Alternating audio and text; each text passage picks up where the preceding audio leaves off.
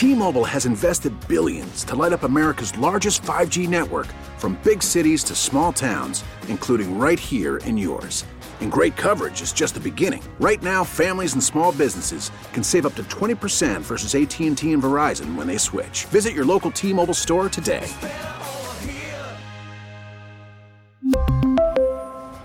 Plan savings with 3 lines of T-Mobile Essentials versus comparable available plans. Plan features and taxes and fees may vary.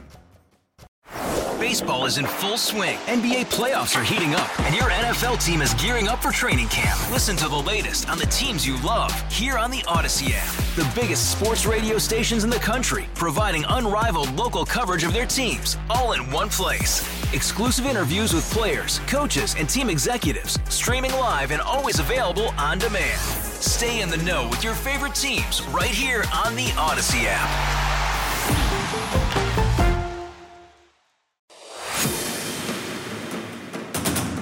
In terms of accessing information, it's never been easier, but it also makes it super easy to be misinformed in that way. If we hope to survive in this digital age, we have to think critically about the messages we consume. Someone created those messages for a reason. Let's find out why. Sometimes we just have to ask, what the media? I'm Megan Lynch, virtual consumer editor at KMOX Radio. In this episode, there's more information than ever, but it's harder to know which information to trust. Vote Smart was launched in the late 80s by a group of political leaders from across the spectrum. Their goal? To provide free, factual, and nonpartisan information on candidates. I spoke with the organization's president, Kyle Dell. Presidents Carter and Ford, Barry Goldwater, George McGovern, Newt Gingrich, Geraldine Ferraro, a whole bunch of political leaders back in the day really were the kind of, cardinal figures to get us going.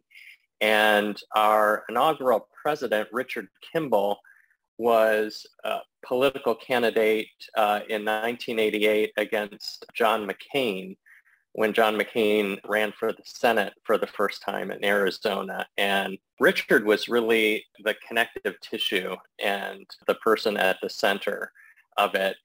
He, of course, lost to McCain, and Vote Smart as an organization was really his life's calling after that.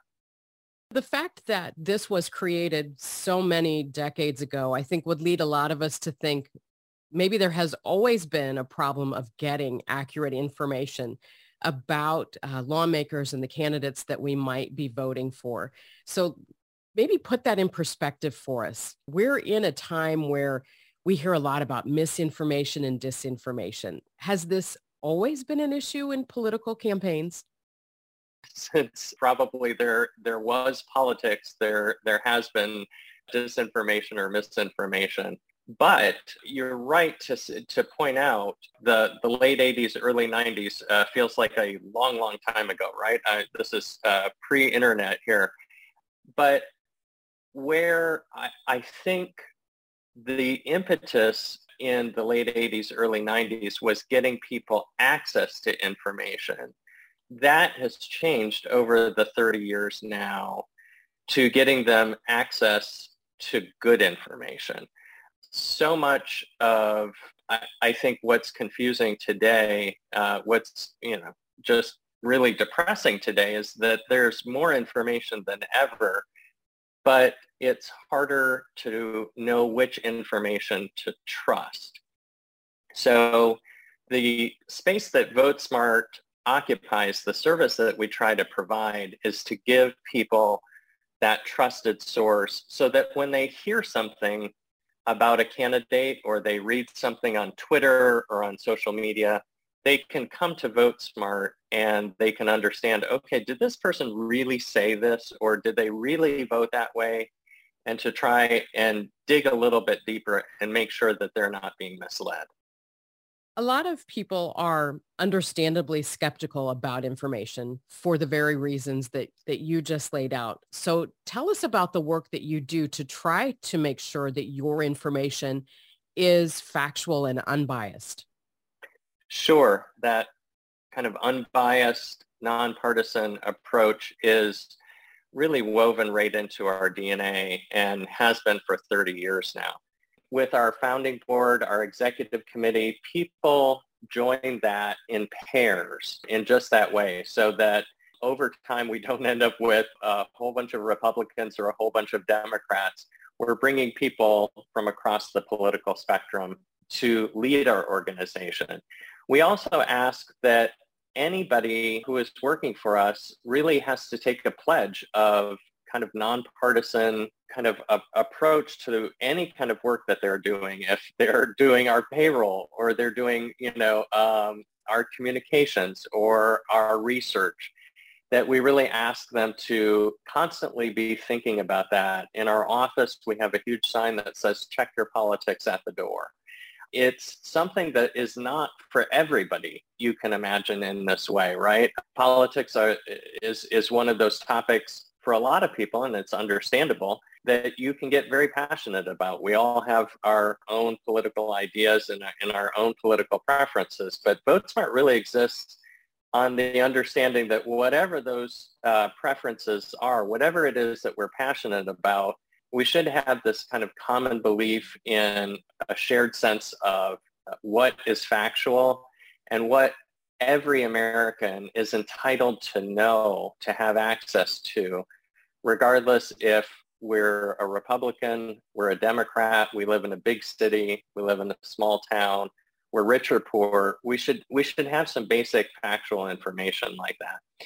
The other pieces of VoteSmart that help to keep us as a trusted source is that we're a nonprofit organization. We went through a time in the mid-90s where a bunch of companies came about, again, because of the internet, and thought that they could, monetize the kind of facts and the information that we provide.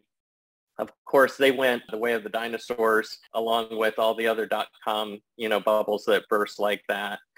The other pieces that allow us to really earn that kind of trust that you're talking about is that we don't take any money from political parties. We don't take any money in terms of contributions from corporations. And we don't take any kind of support from governments either. And so the entire project is really something that has been funded over 30 years, really through the kind of donations of about 14,000 members of VoteSmart around the country. And these are just average citizens. Most of them are contributing a few $100s when they find out about us, use our service, and start to understand, wow, this is really important if we're going to have a rich democracy. Let's talk about some of the trends you've seen in the way voters are seeking information, maybe in the last 2 or 3 major election cycles. It's really interesting, of course, because this idea of disinformation, right, of misinformation, has really been something that I think people, again, all across the political spectrum have been debating.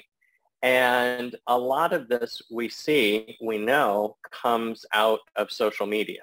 And while I think we can all agree it's really empowering to think about connecting with causes, with candidates, and on issues that we really care about, when it comes to social media as a platform, it's been pretty obvious the last few years that one of the things to be concerned about is suddenly, there's this flattening of information in ways that it really becomes difficult to know what information you should trust and also where that information is coming from.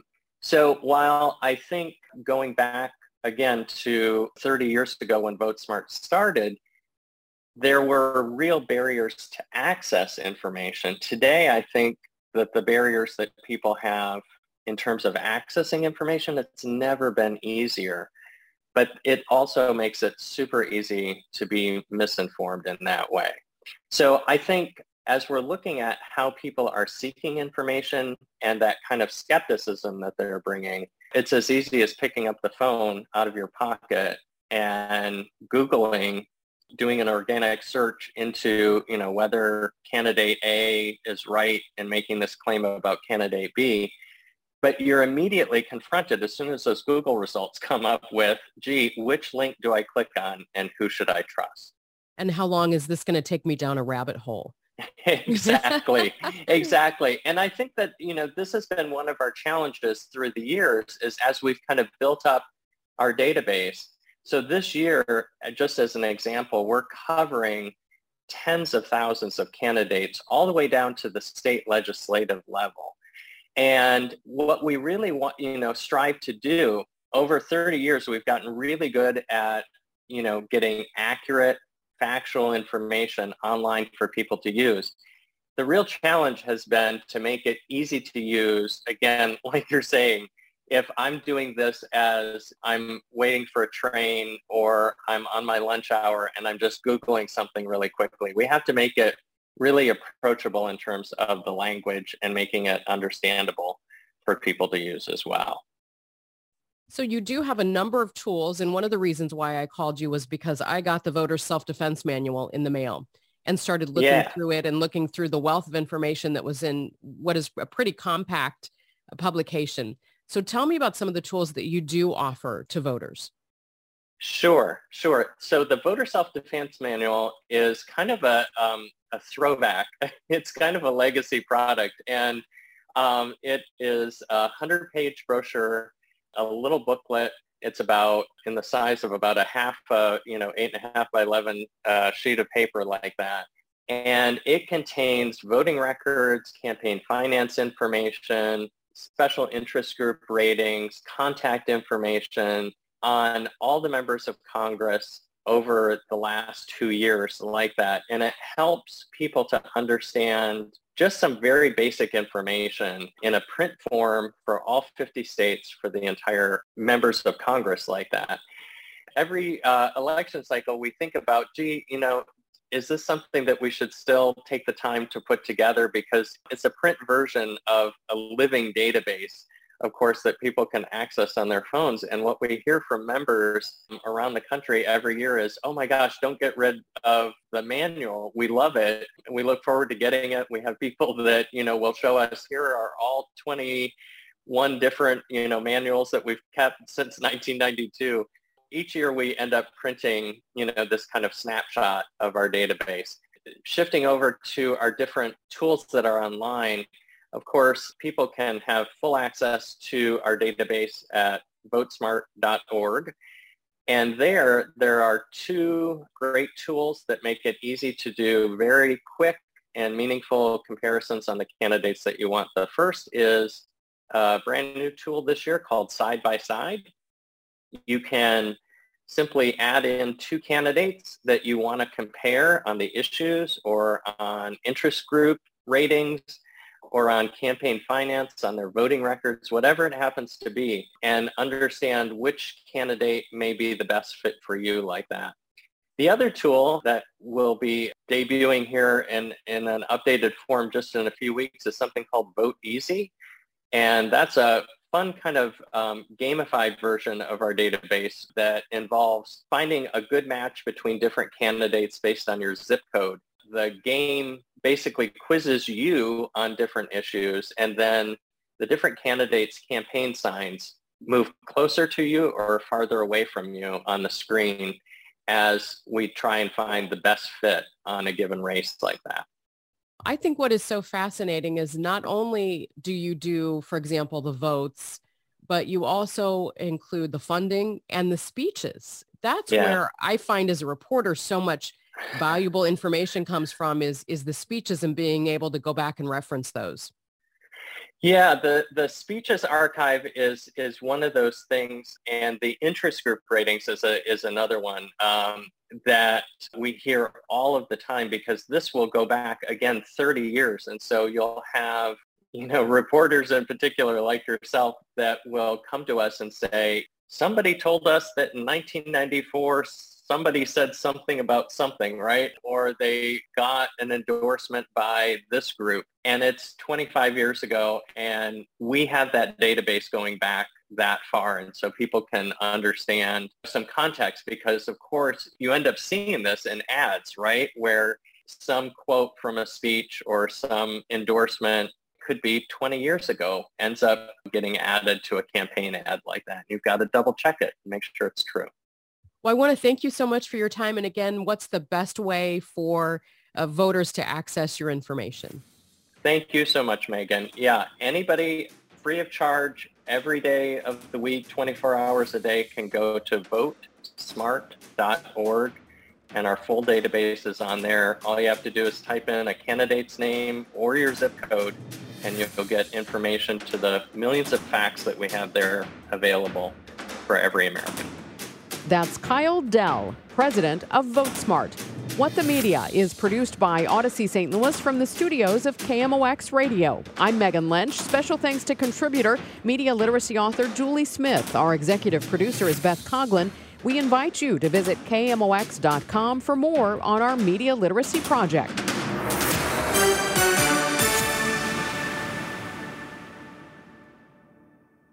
We really need new phones. T-Mobile will cover the cost of 4 amazing new iPhone 15s, and each line is only $25 a month. New iPhone 15s? It's better over here. Only at T-Mobile, get 4 iPhone 15s on us and 4 lines for $25 per line per month with eligible trade-in when you switch. Minimum of 4 lines for $25 per line per month with autopay discount using debit or bank account. $5 more per line without autopay, plus taxes and fees. Phone fee at 24 monthly bill credits for well-qualified customers. Contact us before canceling account to continue bill credits or credit stop and balance on required finance agreement due. $35 per line connection charge applies. See T-Mobile.com. Baseball is in full swing. NBA playoffs are heating up, and your NFL team is gearing up for training camp. Listen to the latest on the teams you love here on the Odyssey app. The biggest sports radio stations in the country, providing unrivaled local coverage of their teams, all in one place. Exclusive interviews with players, coaches, and team executives, streaming live and always available on demand. Stay in the know with your favorite teams right here on the Odyssey app.